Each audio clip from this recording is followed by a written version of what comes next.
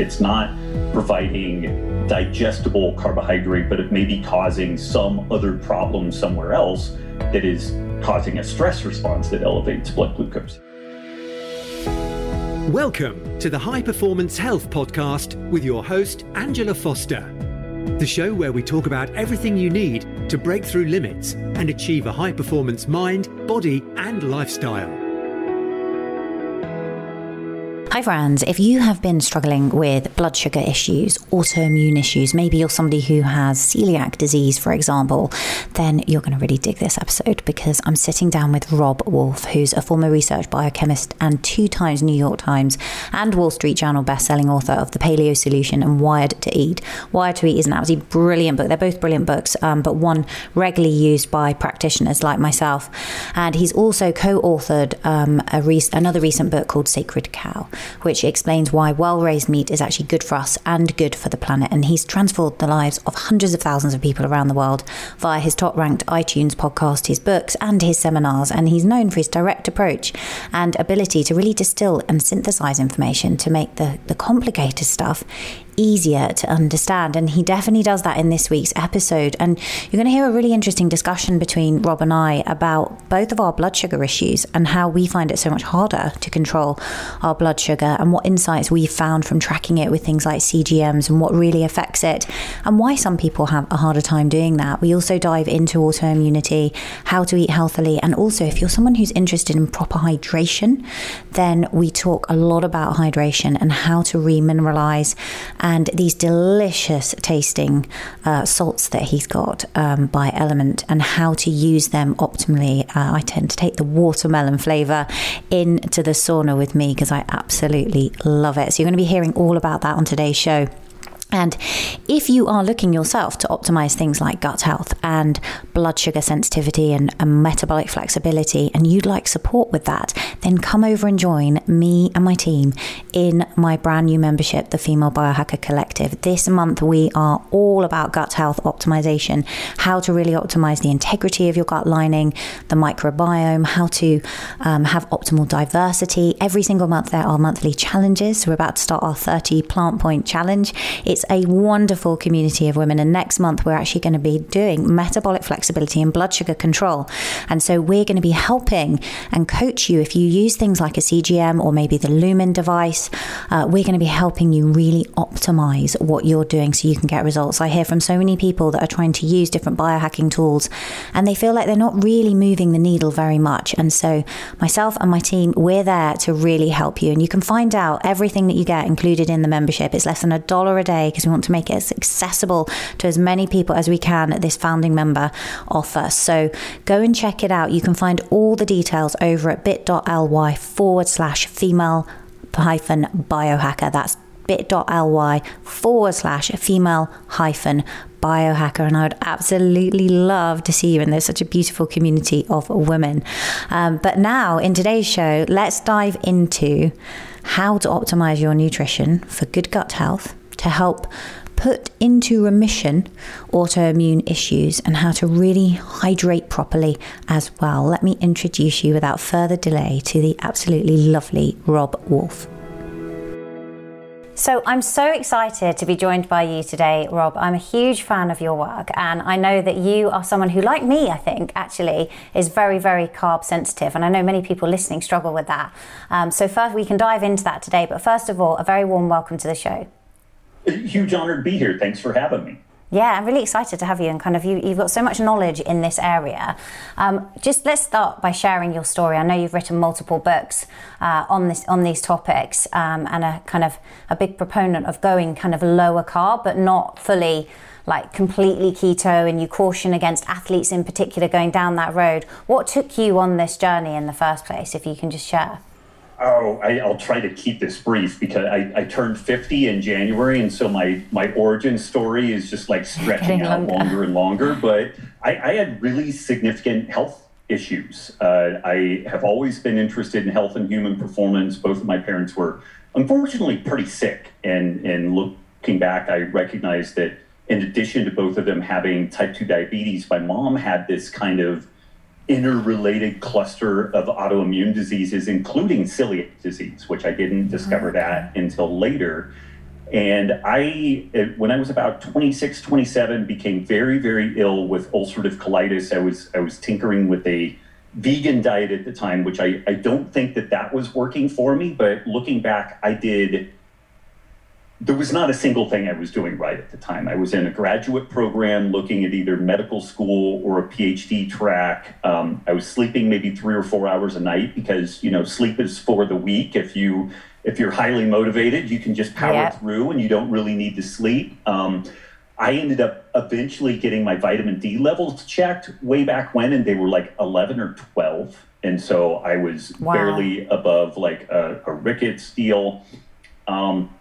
I was just a mess. And then just dietarily, I've discovered over time, certainly grains don't work super well for me. Dense carbohydrates don't work well. And now I'm discovering that even things like green salads and uncooked veggies don't work particularly well for me. And so I've really kind of learned that over time. But my mother had, like I mentioned, was quite ill, and her rheumatologist did some screening and figured out she had celiac, lupus, rheumatoid arthritis, and that my mom was reactive to grains, legumes, and dairy.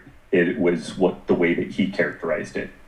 And this was 1998 when I discovered this, and I was kind of sitting there thinking, I'm like, my God, if one is reactive to grains, legumes, and dairy, what on earth do you eat? Particularly because I was vegan at the time, and so the dairy was kind of understandable, but grains and legumes, like if you pull that out of the diet, what would you eat? And I was just kind of sitting there thinking about things, and this idea of a Paleolithic diet kind of went through my head. I was thinking, okay, grains and legumes, that's kind of agriculture. What did we eat before agriculture? We were hunter-gatherers, and I don't know where the term, Paleolithic diet had gotten into my brain, but it did. And I went into the house and turned on the computer and waited for the computer to boot up, and then the dial up and into this new search engine at that time in 1998 called Google. I put this term Paleolithic diet, and I found a little bit of information from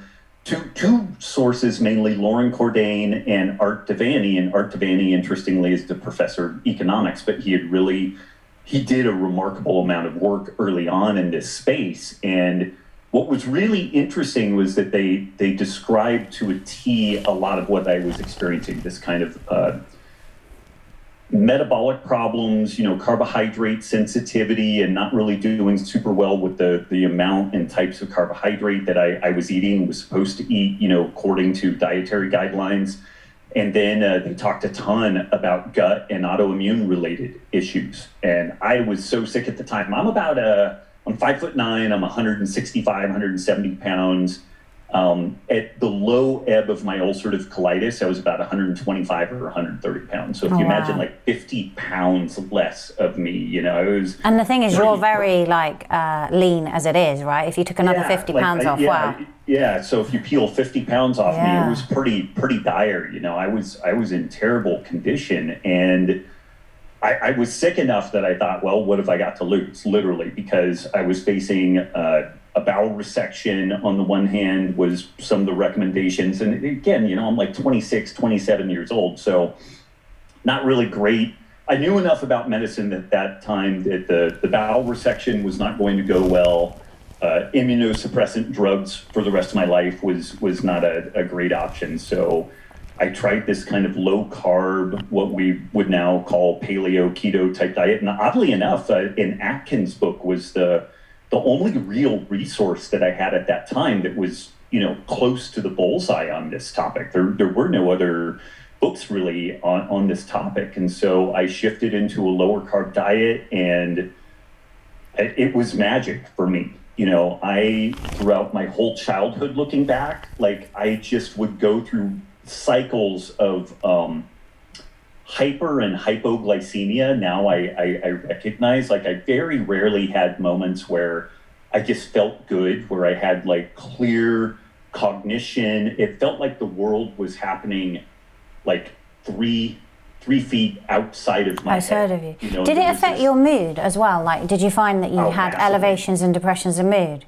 Yeah. And I mean, at that time when I was very sick, I had I had severe depression. Like I probably should have been institutionalized at that. I mean, suicidal. It was bad. It was very, very bad. And fortunately, all of that just resolved. And I mean, it was magic for me. I just couldn't believe that I could feel as good as I did, you know, from depression, anxiety, all these kind of emotional things, gut issues. Like prior to that, I was just in constant agony with the ulcerative colitis, sleep disturbance. I mean, it was on and on. Like just about every part of my life improved dramatically.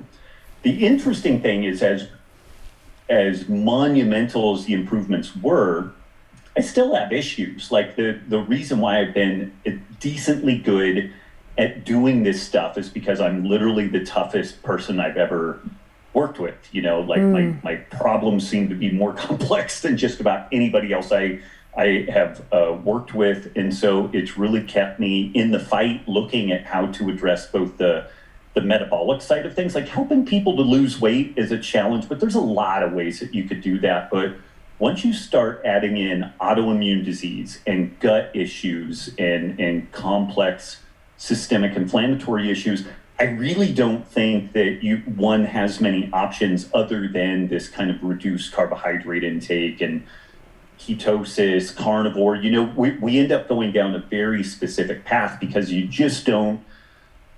just don't see a lot of options beyond that. And I don't know entirely why. I don't know if it's due to the gut microbiome, like SIBO, you know, bacterial overgrowth. I'm not entirely sure why, but it definitely seems like folks like me end up in kind of a metabolic autoimmune cul-de-sac, and it's difficult to get them out. Difficult. It's just a case of managing it.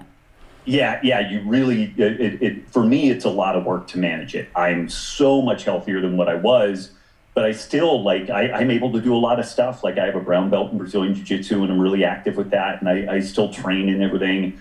But I have to be pretty careful, too. I don't have a ton of latitude with my diet, and I have to be really on point with my lifestyle. Like, sleep is a huge priority. I have to manage stress pretty effectively. Otherwise, it'll take me down at the kneecaps. Whereas I think other folks are just inherently more resilient. I look resilient, but it's because I really take care of the stuff that I need to be able to function. So that was an entirely too long, origin story, but that's kind of, gives a little bit of the texture of where I've come from and kind of the reason why I am still doing what I'm doing. I ended up co-founding the first and fourth CrossFit affiliate gyms in the world. So I was very, very early in the CrossFit scene, was able to work with elite level athletes, people from police, military, and fire. But my people, the folks that I really feel like I most benefit and I honestly derive the most joy working with are folks like me, people with complex autoimmune and metabolic issues that they've run the gamut of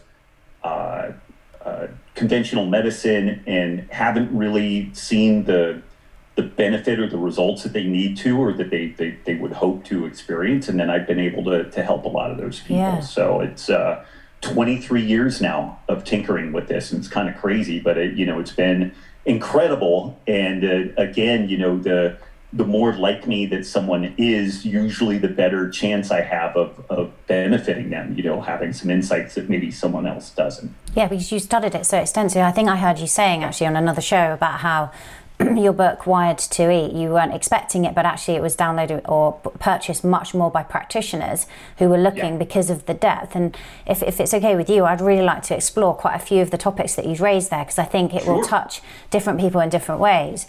If we start first then a little bit with the gut issues and the ulcerative colitis, you opted more for a kind of ancestral Paleolithic style diet. Have you found that to keep that at bay, you've had to completely remove grains like forever? And what about things like pulses and beans and like lectins? Like what have you found with yourself and your clients there that work the best?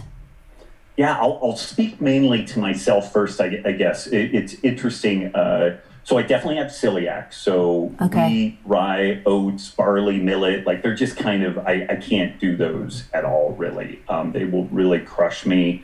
I do a little bit of rice, and ironically, if I have maybe 20 grams of effective carbohydrate from rice, I seem to be okay. If I do much larger than that, like when Nikki and I were working on Wired to Eat, we did some side-by-side blood sugar testing, and we both ate 50 grams of effective carbohydrate from rice. And my wife, Nikki, her blood sugar barely got into the 100 and teens, 115, 118. Mine was like 190. I was peri-diabetic, and I felt horrible. Oh, you actually got symptoms with it? Oh, yeah, terrible. Vision change, lethargy, fatigue, and whatnot. But it's interesting, like white rice, so long as I keep the dose small, or keep the dose appropriate, and I can do things like having a little bit of rice post-workout or maybe even pre-workout or something, and that'll work okay. And interestingly, it seems to digest okay. Like my digestion seems fairly happy with that. Different beans and lentils I can do okay with glycemically. So like lentils, I do really well with glycemically, but I get an autoimmune reaction, like my joints hurt, interestingly. So that's kind of a bummer. And how quickly would that come on? How quickly would that come on if you're having lentils? Maybe like a day and a half to 2 days later, where I've serially kind of consumed it, I'll start noticing some joint inflammation. This is kind of separate, but I right around the first of the year, I had a really scary autoimmune flare. It was most likely rheumatoid arthritis. The blood work kind of got botched, so we weren't sure what was happening. But my right hand was massively involved, and part of my left hand was involved, and like an 8 out of 10 pain. It was really pretty terrible, and that appears to have been precipitated by dairy, which I had pulled dairy in and out over time, and it's just clear that was the problem, because I did an elimination with it, pulled it out 100%, and things resolved rather nicely. I reintroduced it, and I immediately started feeling the problems in there. So different plant material, definitely dairy is problematic. I am going to do a little experimenting on whether or not it's like the A1 versus A2 caseins. And so I'm going to try a little bit of like sheep and goat dairy and see if I can get away with any of that. I'm trying to think of other plants. I've shifted closer to kind of carnivore over time, because I've noticed that just plant material in general it's really hit and miss what works for me. So like root vegetables are okay. I do better with them cooked rather well versus raw. Something like will they spike your blood sugar? Will you find, like, if you're having potatoes or sweet potatoes? They will, and so all of that is within it's usually about 20 grams of effective carbohydrate is kind of my limit. Your threshold, right? Yeah.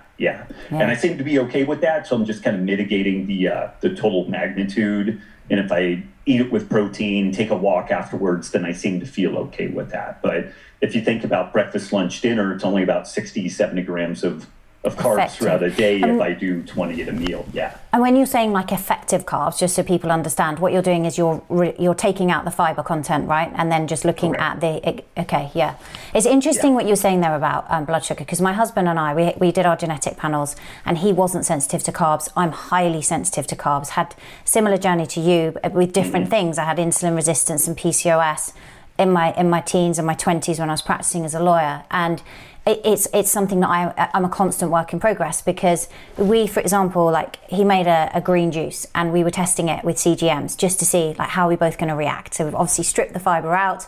I think he'd put a small amount of carrot in it. It wasn't big, no fruit at all. And then we just did like a side by side, let's drink it and see what happens. And my blood sugar like spiked off the charts. I didn't get symptoms, whereas his like almost no reaction to it. And you think there's lots of people that think juicing is healthy, which it can be, right? And it's a good way of getting like sirtuin-based foods into you. But for me, it's just such a rapid spike, and then the fall afterwards, that I know that it's not something you can do. And it doesn't.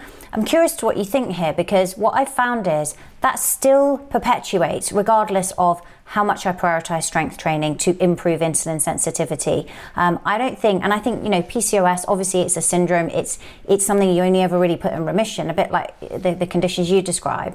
And I was curious what you found there to help to improve people that do have these blood sugar sensitivities, as to what is best for them to manage that.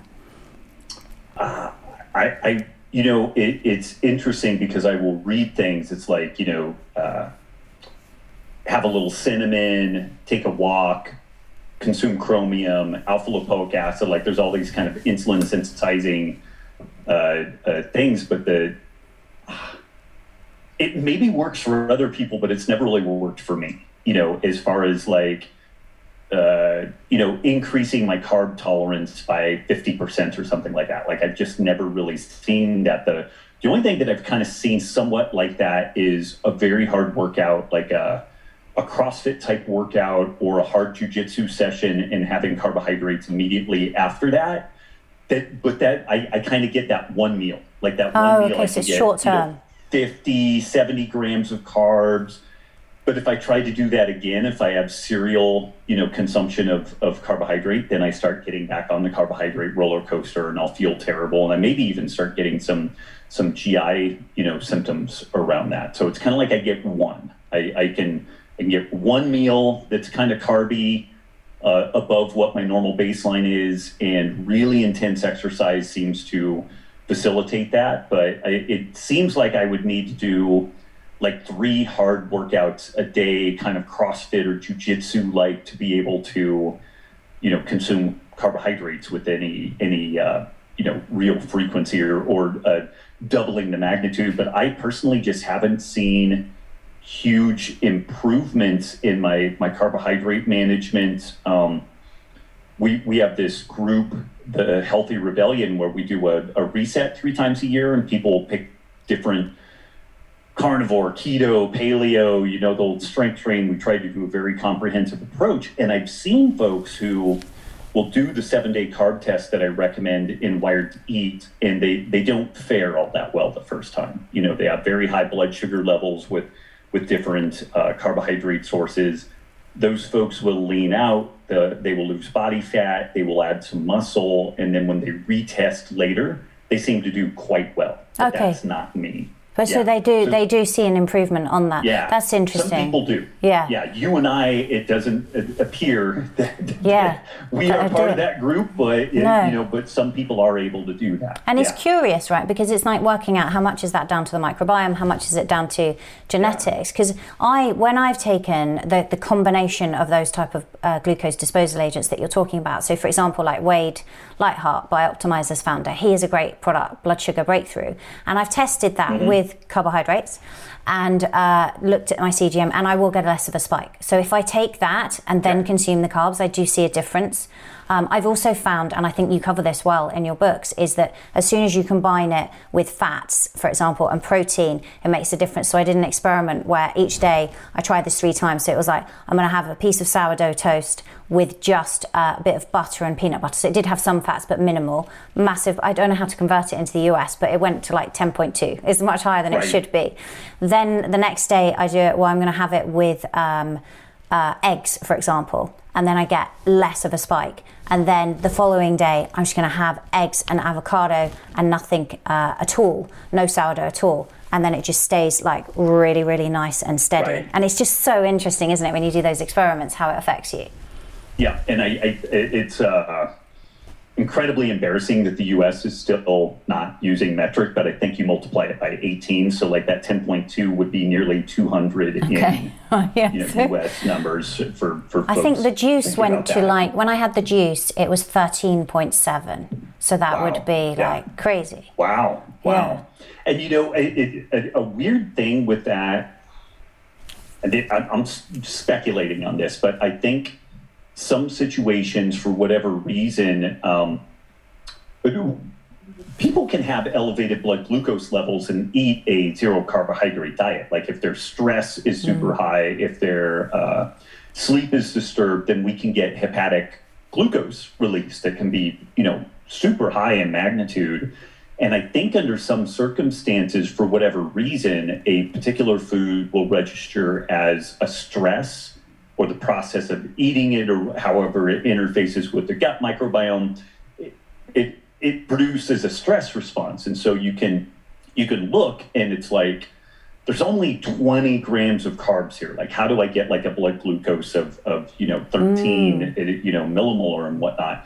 Well, if you get a stress response, then you get hepatic glucose release, and you can get a massive blood glucose response. This was some of the early stuff that I did with type 1 diabetics doing CrossFit, where these folks would do a really hard CrossFit workout.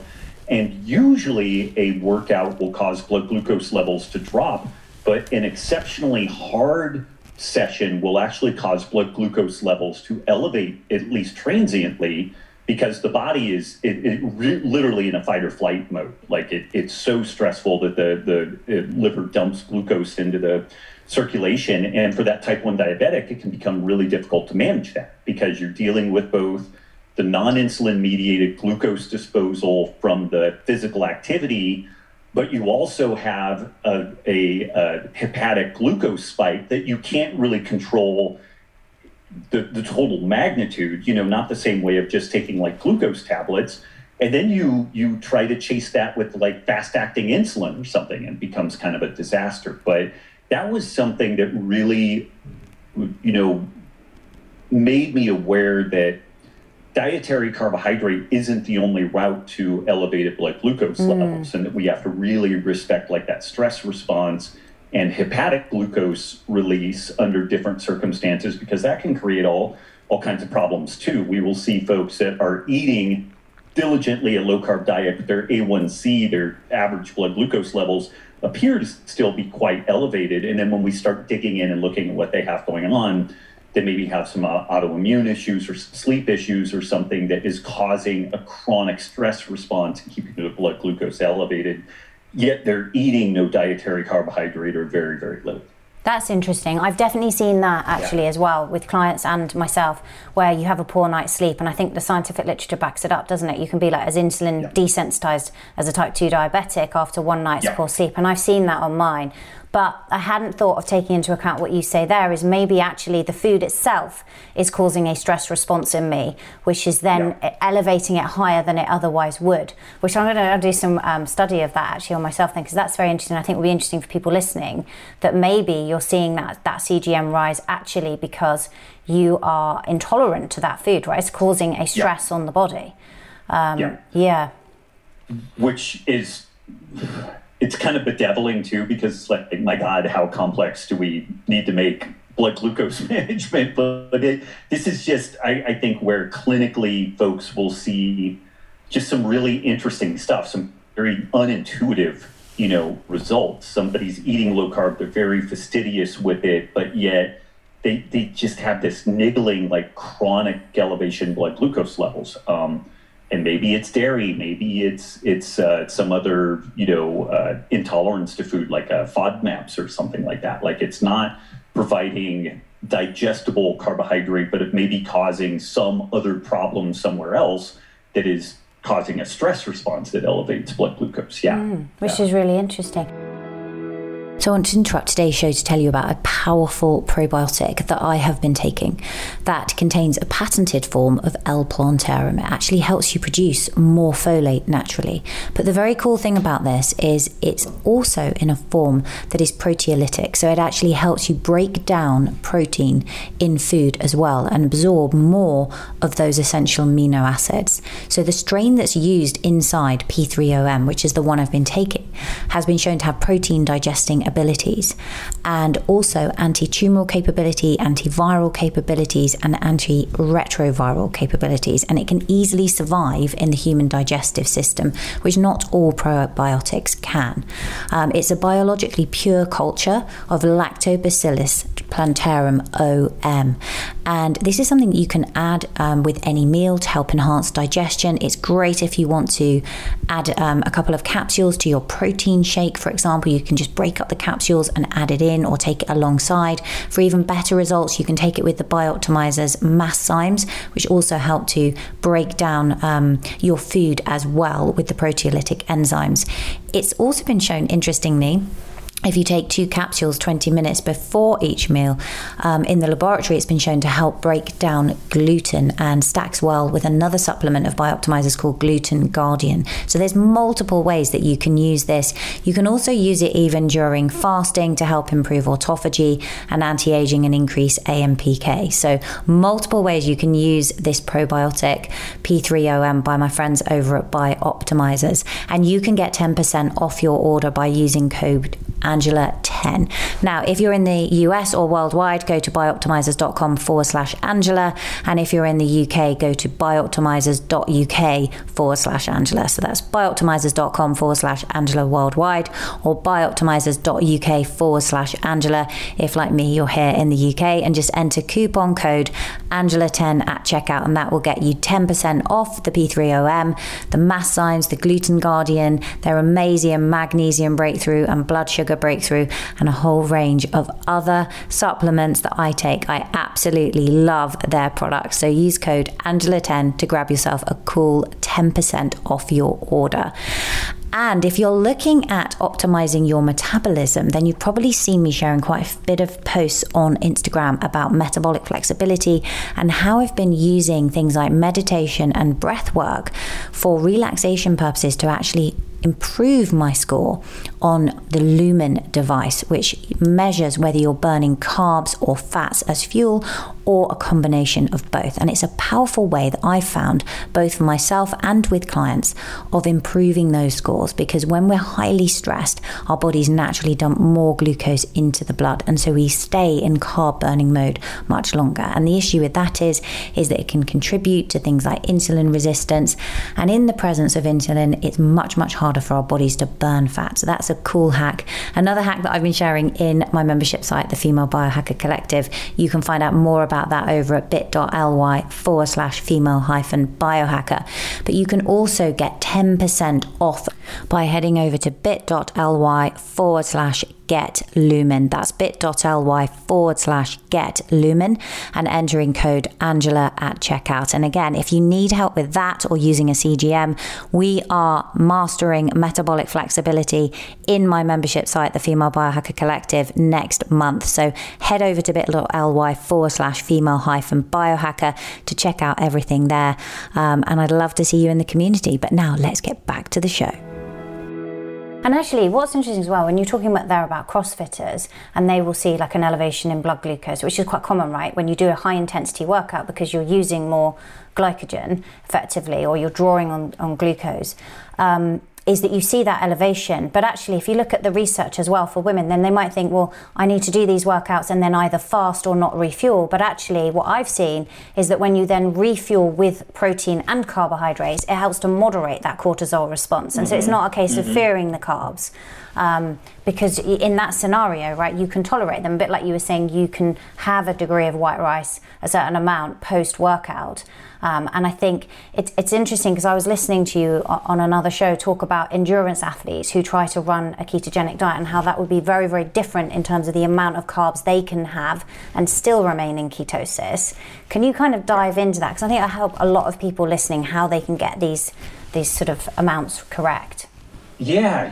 And, this was something, it's funny because we poke around trying to find guidelines, how much carbs can I eat, or, what constitutes a ketogenic diet. And in general, most of what we find suggests that, less than, maybe as few as 30 grams of carbohydrate a day, certainly fewer than 50 seems to be consistent with like a standard ketogenic diet. And I think that that's true when we're trying to first get somebody into a ketogenic state, kind of goose that fat adaptation, somebody who's relatively sedentary.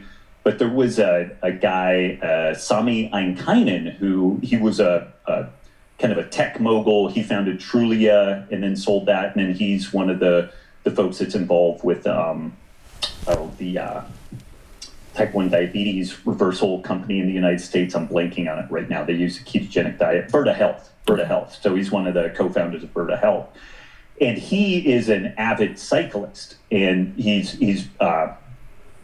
rowed a boat across the Pacific Ocean, keto fueled, and he's done some kind of interesting physical activity things, but he's very geeked out on road biking, and he did an experiment. It was a multi-day road biking event, and he was eating 150 to 200 grams of carbs a day because he was calculating what his total energy output was, and he was just barely able to maintain that even with the addition of the carbs. And he's like, I'm going to die if I don't just meet my basic energy expenditure. So he put some carbs in there. But what he found was that he was still at like a 1.5 millimolar ketone, beta hydroxybutyrate level. And it's because his activity level was just monumentally huge. And that was something that I had known that folks who were training really hard, like a Tour de France individual, for different parts of the course that they are doing, they may be almost 100% glycogen fueled because of the intensity that they're doing, but they also will be producing blood ketones because their body is just trying to get energy from like literally any source that they can get it from. So it was, I had some of these things in my head that were maybe counterintuitive from the perspective of just like a textbook ketogenic diet, 25 to 30 grams of carbs. But when I saw Sami's piece and then thinking about the fact that people working at very high work output, even if they are mainly carbohydrate fueled, they will still produce high ketone levels, I started piecing this together, and that so much of this, the ketogenic state is dependent not just on carbohydrate level, but also work output. And so it becomes very, very relative to your physical activity. And this is where I've seen folks doing like CrossFit Games type folks. They may only be consuming 300 grams of carbs a day, which is maybe a half or even a third of what many people in the CrossFit scene would eat for that work output. But they're still in a ketogenic state most of the time because of the volume and the intensity of the work that they are doing. And these folks choose to do that because they feel like their recovery is better, better GI health. They end up being carbohydrate intolerant enough that they can't do like the 900 grams of carbohydrate a day that many people will do within the CrossFit circle.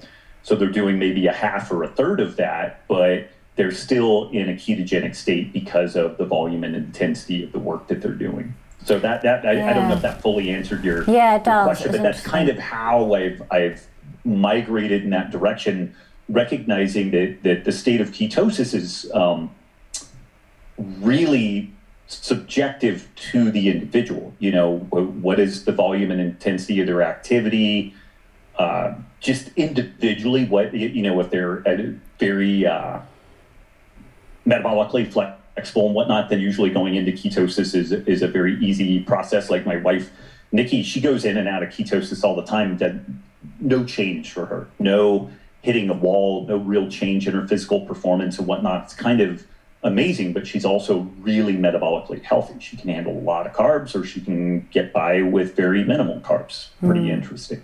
That is interesting. And actually, that's something I've observed. When you look at devices like, for example, the Lumen device, where it will measure whether you're in a fat-burning state, is I've noticed despite the control I have to exercise in terms of blood sugar, I can transition back into fat-burning state pretty easily. I can have a meal with carbs in the evening, go to bed, and wake up and blow a 1, and I'm fat-burning, and that's fine. So I think there is that, isn't there? Is actually ultimately you want to be metabolically flexible, where you can transition between the two different types of fuels as much as you can. And it's just understanding, I think what we're realizing is people are so bio-individual, and we don't know what the microbiome's really doing fully yet. Everyone is so different. I wanted to talk to you as well about minerals, because I know this is another area of your expertise, and it's an area that a lot of people don't really understand fully enough, I think, because so often we've been told by doctors you need to avoid having too much salt in your diet, whereas actually, if you look at things like caffeine, for example, depletes sodium, and we need to get that balance of potassium, sodium, and the other minerals right. I've been actually trying out the LMNT minerals, which I love. Like when I first tried them, I was thinking, it came through and it was like chili and lime. Am I really going to like this? Watermelon salt. Am I going to like this? I haven't tried the chocolate yet. And I really, really enjoy them. And I found that they are amazing, actually, when I go to the gym in the morning, fasted, to actually wake up, have those minerals, and power a workout that way.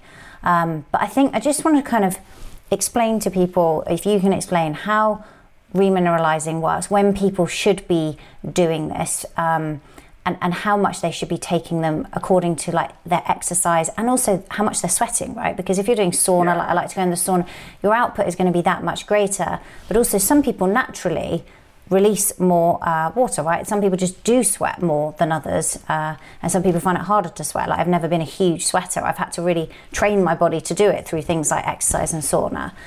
So can you just kind of explain, give a brief overview on minerals? Yeah.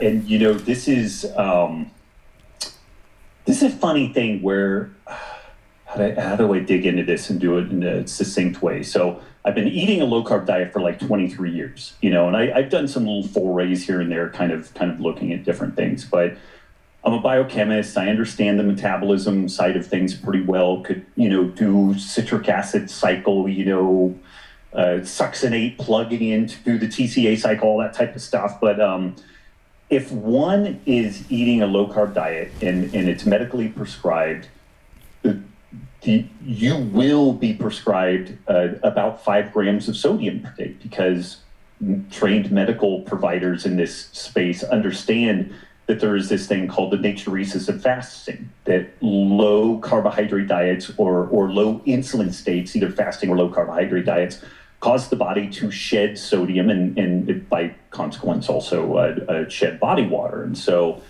I didn't know that. And even though I've never really been swayed by the literature suggesting that sodium was this primary driver of hypertension and therefore cardiovascular disease, and hypertension is a really big deal. It's a huge deal, but I've for 20 years been of the opinion that it was mainly driven by insulin resistance. And when we are insulin resistant, we tend to upregulate the production of a hormone called aldosterone and other hormones.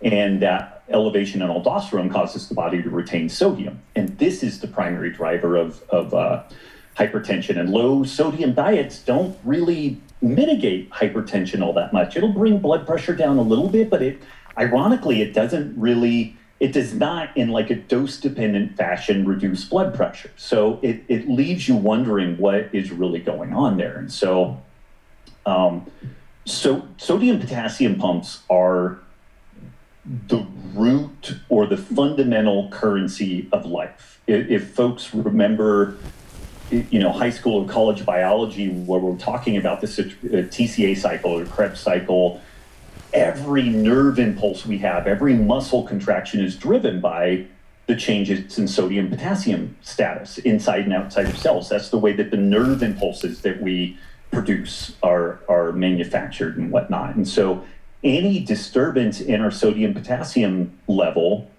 primary electrolyte status, can really influence the way that we think, the way that our muscles contract, the way that, literally all of our physiology functions. And an interesting piece of all that is that some epidemiological, but pretty well done research suggests that all-cause morbidity mortality seems to be at a low ebb at about 5 grams of sodium intake per day. And there's kind of a U-curve where at less than 5 grams per day, and particularly at 2 grams and less per day of sodium intake, morbidity and mortality is quite high. And then as you start getting above 5 grams of sodium per day, it increases, morbidity and mortality increases, but it's a much flatter curve. You have to get out to nearly 10 grams of sodium intake per day to be as at risk for death and disease as somebody who's only consuming 2 grams of sodium per day. So, and what would that look like? Because in a processed food situation, this wouldn't be that difficult to achieve, would it? That would be super easy to get. Yeah. And that's really the rub here, is that processed foods are quite easy to get that, a significant amount of sodium. Even things like meat sticks and jerky, which I'm a big fan of, but you can an average serving of say, like a good Italian salami or something like that, like a very reasonable serving, is a gram of sodium. Yeah. Which can be fantastic for someone eating a low-carb diet and can be kind of counterproductive if somebody's eating a mixed, highly processed diet. And it's worth mentioning that 75-80% of the sodium that folks get dietarily is from processed foods. And one of the problems that occurs when people clean up their diet, and it doesn't matter whether they go paleo or vegan or keto or what have you, is that minimally processed foods have very little sodium. So people will go from an overfed state, high insulin levels, retaining lots of sodium and therefore lots of water. And then if you shift at all towards a less processed diet, you will tend to lose weight, insulin levels will drop, and we will retain less sodium and less water. The lower the carbohydrate intake, the more profound that process is. But what's interesting is somebody who is insulin resistant, potentially overweight, hypertensive, they don't really need to add sodium. Like doing something like Element isn't really going to help them at all. It may, in fact, even be counterproductive. But as soon as folks start eating better, they almost immediately need to increase their sodium intake because they don't tend to get the same magnitude of sodium with that minimally processed diet.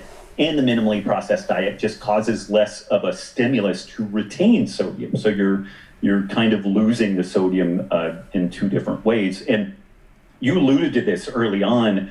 There's a massive spread in, say, just like sodium loss from sweating. And in general, women tend to not lose as much sodium due to sweating as men do, although, again, within the bell curve of a population, you can have a woman who loses more sodium than most men, but in general, women tend to be more efficient with their sweat. It tends to be smaller in the droplet size, and it's actually more thermically efficient at cooling the females in a dose response curve. Men tend to be less efficient with it, and there are certain men that are called super sweaters, where they lose more sodium and more water, like up to 50% more. And we've done some work with like National Hockey League individuals. These are pretty big guys. They're 200 pounds, 200 plus pounds, not huge, but they will lose 10 grams of sodium and 10 pounds of water in the course of a practice or a game. It's a massive amount. And if they don't And 10 pounds of water? 10 pounds of water. Oh my gosh. It's just that, I'm not a big guy, but I've weighed my jiu-jitsu gi before and after a 2-hour session, and my gi will be 5 pounds heavier. Wow.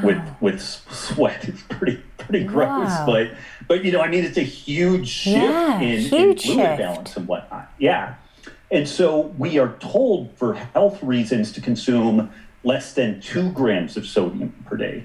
And if people are diligently doing that and they are pretty physically active, they will be behind the curve all the time. And the way that they will make up the difference in the sodium and also the potassium to some degree is pulling it out of their bones. And so a possible primary driver of osteoporosis may be inadequate sodium intake, but especially in a more active population. So again, I know I kind of bounced around a lot of different spots there, but I guess some of the key takeaways include the driver of hypertension, which is a really important feature of cardiovascular disease, doesn't really seem to be sodium intake per se. It seems to be elevated insulin levels from overeating of refined carbohydrates, and then also refined foods tend to have a lot of sodium with it. When people clean up their diet, and again, it doesn't really matter what diet they eat, they tend to reduce both their carbohydrate load or their insulin load and also their the sodium intake.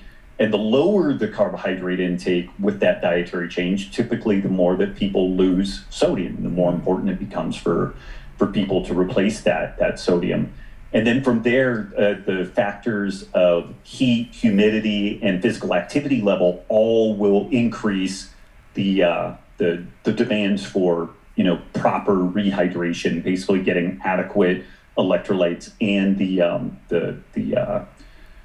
fluids that we need for that. And it's worth mentioning, when I was a kid, there was still this kind of folklore around athletes should do like a salt tablet and then just sip water to their satiety.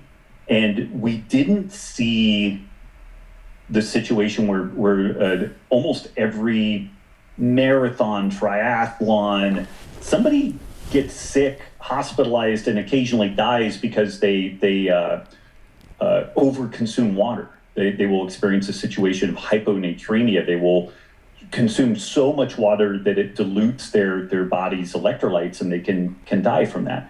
That never happened, before the 1980s, 1990s, when it became this vogue of, 8-ounce glasses of water per day and things like that. And there was much more of a sense of how important sodium was, interestingly. Previously, yeah. Interesting. Yeah. And I think it changes as well, doesn't it, with women's menstrual cycles as to how Absolutely. well they regulate that. Yeah, very different in females. What I found, and I think Dr. James D. Nicolantonio actually talks about this in Salt Fix, is that if you've taken out processed foods from your diet, a bit like the way your body has a good protein sensor, it also has quite a good sodium sensor. And I've noticed that because if, for example, like I noticed by having the element minerals, I could work harder. But then if I, for example, had it and I hadn't worked quite as hard and I wasn't needing the minerals quite as much, then I just wouldn't be looking for salt in my food quite as much. So I noticed that, and it's very individual, and you can sit around a table and someone will go, oh, there's not enough salt. And I think that's individual because we have those sensors. And I think we can be guided, right? We have that inner intelligence. If you're not, it's this hyperpalatability of foods, isn't it, in processed foods that have the salt, have the sugar, that tricks us. So we end up over consuming. Whereas in reality, when you're cooking and preparing fresh, if you've already dosed up on minerals and you don't need them, you just won't feel the need to add quite as much. Whereas if you feel that you need to become more replete, you're a bit depleted, then you'll naturally add more into that cooking. That's what I've noticed. Yeah, I've definitely noticed that, and it's a little bit woo-woo for me, being a biochemist, and it's very unquantifiable and whatnot. But there is actually great research looking at sodium appetite, like the desire to consume sodium, and as both animals and humans, as they top off their sodium levels, the desire for sodium-rich foods plummets. It just really decreases. And if they are sodium depleted, the desire for sodium-rich foods and more carbohydrate, because the carbohydrate causes you to retain more sodium because of the spike in insulin and whatnot. So there's different ways to facilitate that, but it definitely, even interestingly, folks have noticed that they'll mix up element, and if they, let's say they just finished a workout and it was hot, they sweat a lot, their initial chugs on the bottle of element, it only tastes sweet. Like they literally get no salt flavor at all out of it. And then as they start getting through the bottom of the bottle, they'll start, it's starting to taste salty, and maybe even to the point where it's kind of off-putting, and they're done. And so there's not fantastic science on this, but I think if people are not over-consuming the hyper-palatable processed foods, which cause us to just overeat everything, if we're eating a more simple diet and we're relying on our flavor cues to drive us forward, that movement towards sodium or putting the brakes on it, I think is very powerful. It's something that is pretty well established. And it's maybe worth mentioning that out of all of the different nutrients and micronutrients that we consume, like B vitamins and zinc and iron, all of these things have a flavor, but only sodium is of all the nutrients that we consume has a taste receptor for it specifically. So, like sweet, salty, sour, umami, and so much interesting stuff goes along with sodium-rich foods. It usually is protein dense. It usually tends to be more nutrient dense broadly. And then sodium itself is a relatively scarce, mineral in a natural setting. And so we have a really refined, sense of taste for it. And there are amazing pictures and video of like ibex in the Italian Alps, that will go up these dams where there's seepage through the dams, and there's salt, crystals and whatnot. And so natural environment animals will do really amazing things to make sure that they get adequate sodium. Yeah, it's very true. And the way they regulate their water is different as well. I think we sometimes we are over drinking it, right? I notice if I look at my dogs, when I actually measure, I've got one small one, a Labrador and a small one, in terms of their bowl, how much water you put in, and you think the Labrador's a good kind of 35 kilos, so he's a decent size. They're not drinking actually anywhere close to the fluid intake that we as humans are doing, actually. It's right. Quite interesting how they regulate it. But before you go, one thing I just wanted you to share, because we didn't do in relation to the carb, because I think this will help people. In your book, you talk about the 7-day carb test. This is an interesting experiment for people to do to understand their glucose sensitivity. Can you just explain that briefly? Yeah, it's really trying to get a sense of it, and we stack the deck in a way that the carbs are not well represented, but we're really trying to get a sense of, do you handle the glycemic load of the carbohydrate effectively? And also, are there any other kind of more subjective elements to it? Like my issue with lentils and kind of an immune response to it. And what we generally recommend is that folks do the test at the same time every day for a week. Doesn't have to be a week, but that's a nice way to do it. And we recommend that you do it first thing in your day, because exercise and stress and different variables can change the way that we respond to a given food. And then we generally recommend about 50 grams of effective carbohydrate from a given food. If we're talking about like a fruit like apples or something, like 50 grams of carbohydrate from apples, people will be shitting like a goose. I was going to say that'd be quite difficult to do. Probably cut that in half. But if we're talking rice or bread or something like that, then the 50 grams is pretty accessible. But we consume it, and ideally we check our blood glucose before consumption of the carbohydrate, 1 hour after consumption of the carbohydrate, and then 2 hours after consumption. And we look at both the total magnitude of blood glucose level and then also subjective features, like, do you feel foggy-headed? Do you get any GI disturbances? Do you get any type of joint inflammation and things like that? And again, not everybody will have poor glycemic response to certain things, like myself with lentils, but occasionally they get kind of an autoimmune response with these carbohydrates. But ideally, in U.S. numbers, we're seeing ideally below 115 milligrams per deciliter, and if we divide that by 18, then we so I think like about 3 point something. We want to keep it below in more European numbers. And so 6.3, you want to keep it below. So you're getting a little bit, but not. And this is just so people understand. So it's about 50 grams. Regardless, men and women are going to do the same experiment. So it's not in relation to your own body weight, or. So that's one should. Because it was a book and it was kind of if you start introducing too many variables, it starts getting kind of challenging. But Nikki is significantly smaller than I am. And so, but ironically for her, we'll eat 50 grams of carbohydrate. My blood sugar will go to 200. Hers will go to 115. So even though she's smaller than I am, she has a better blood glucose response. But you could easily make the case, if you have a small female, large male, that there may be some disparity there. But just for simplicity's sake, I just kind of said 50 grams across the board.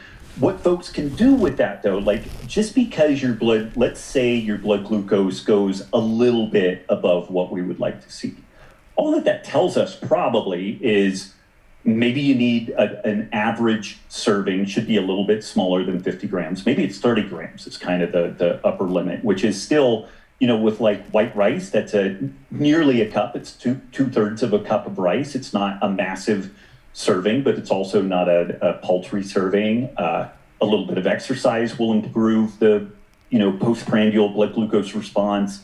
Some fat, some protein will typically modify the way that the blood glucose response occurs. So the big takeaways for many people, for some folks like myself, it's kind of like, okay, carbs are just not my friend. Like I have to be really careful with them. It seems to be kind of a universal thing. For other people, they notice that some carbs work better than others.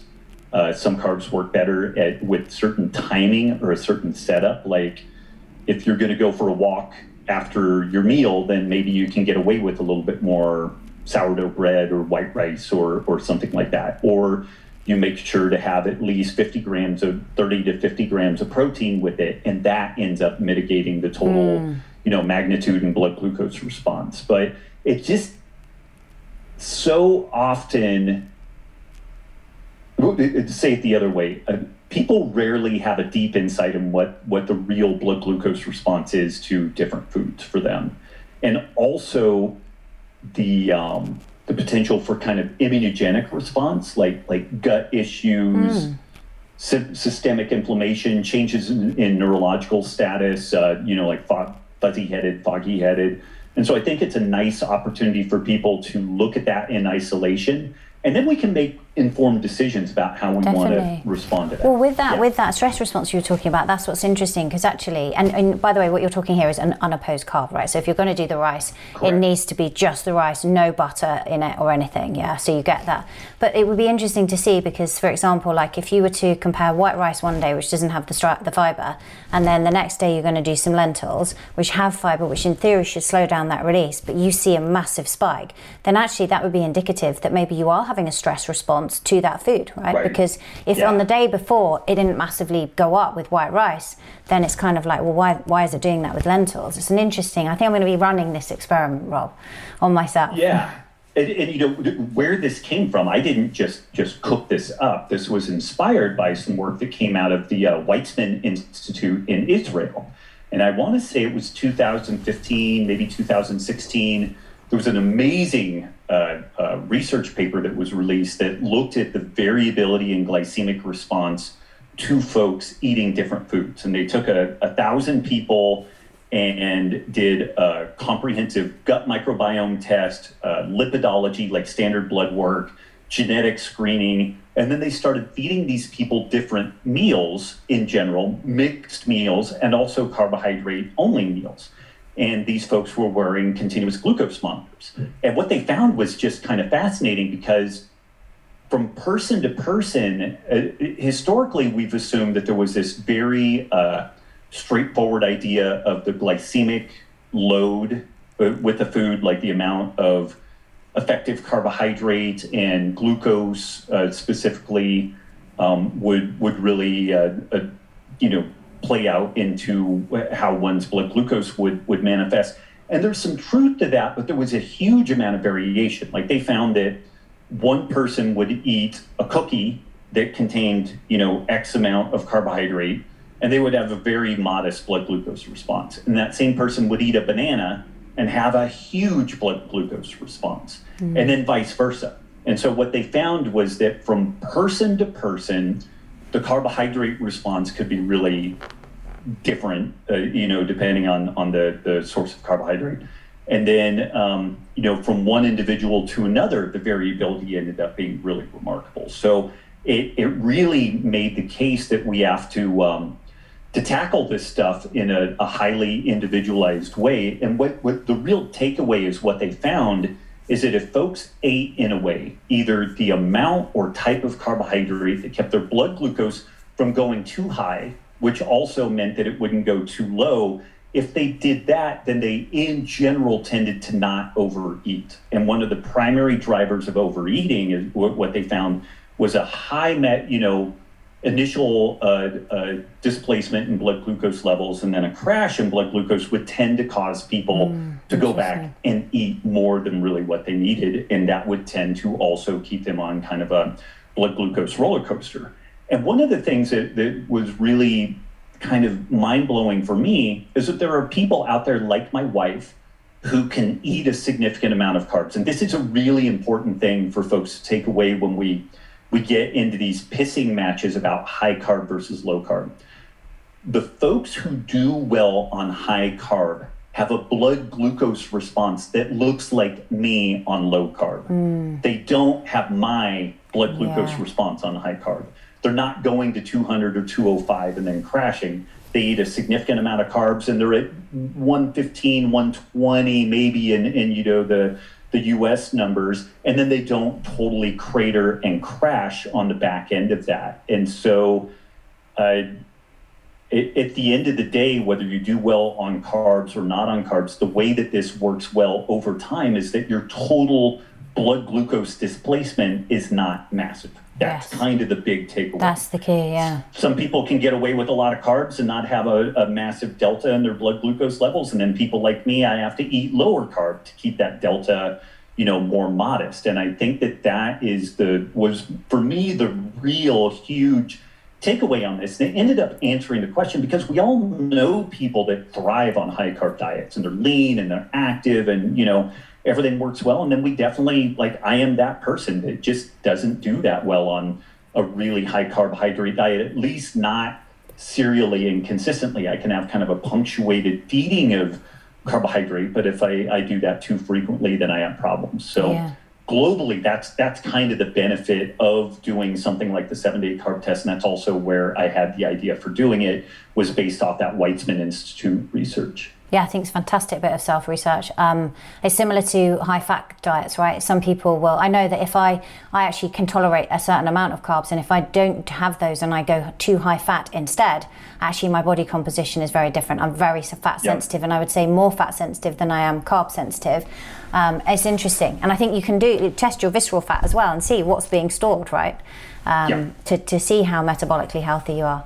Oh, you shared so much. It's been amazing to chat to you on the show. Thank you so much for coming on and sharing this. And I know people can go and dive a lot deeper in your books. Please, can you link to where people can come and find you, the Healthy Rebellion, and everything you and Nikki do?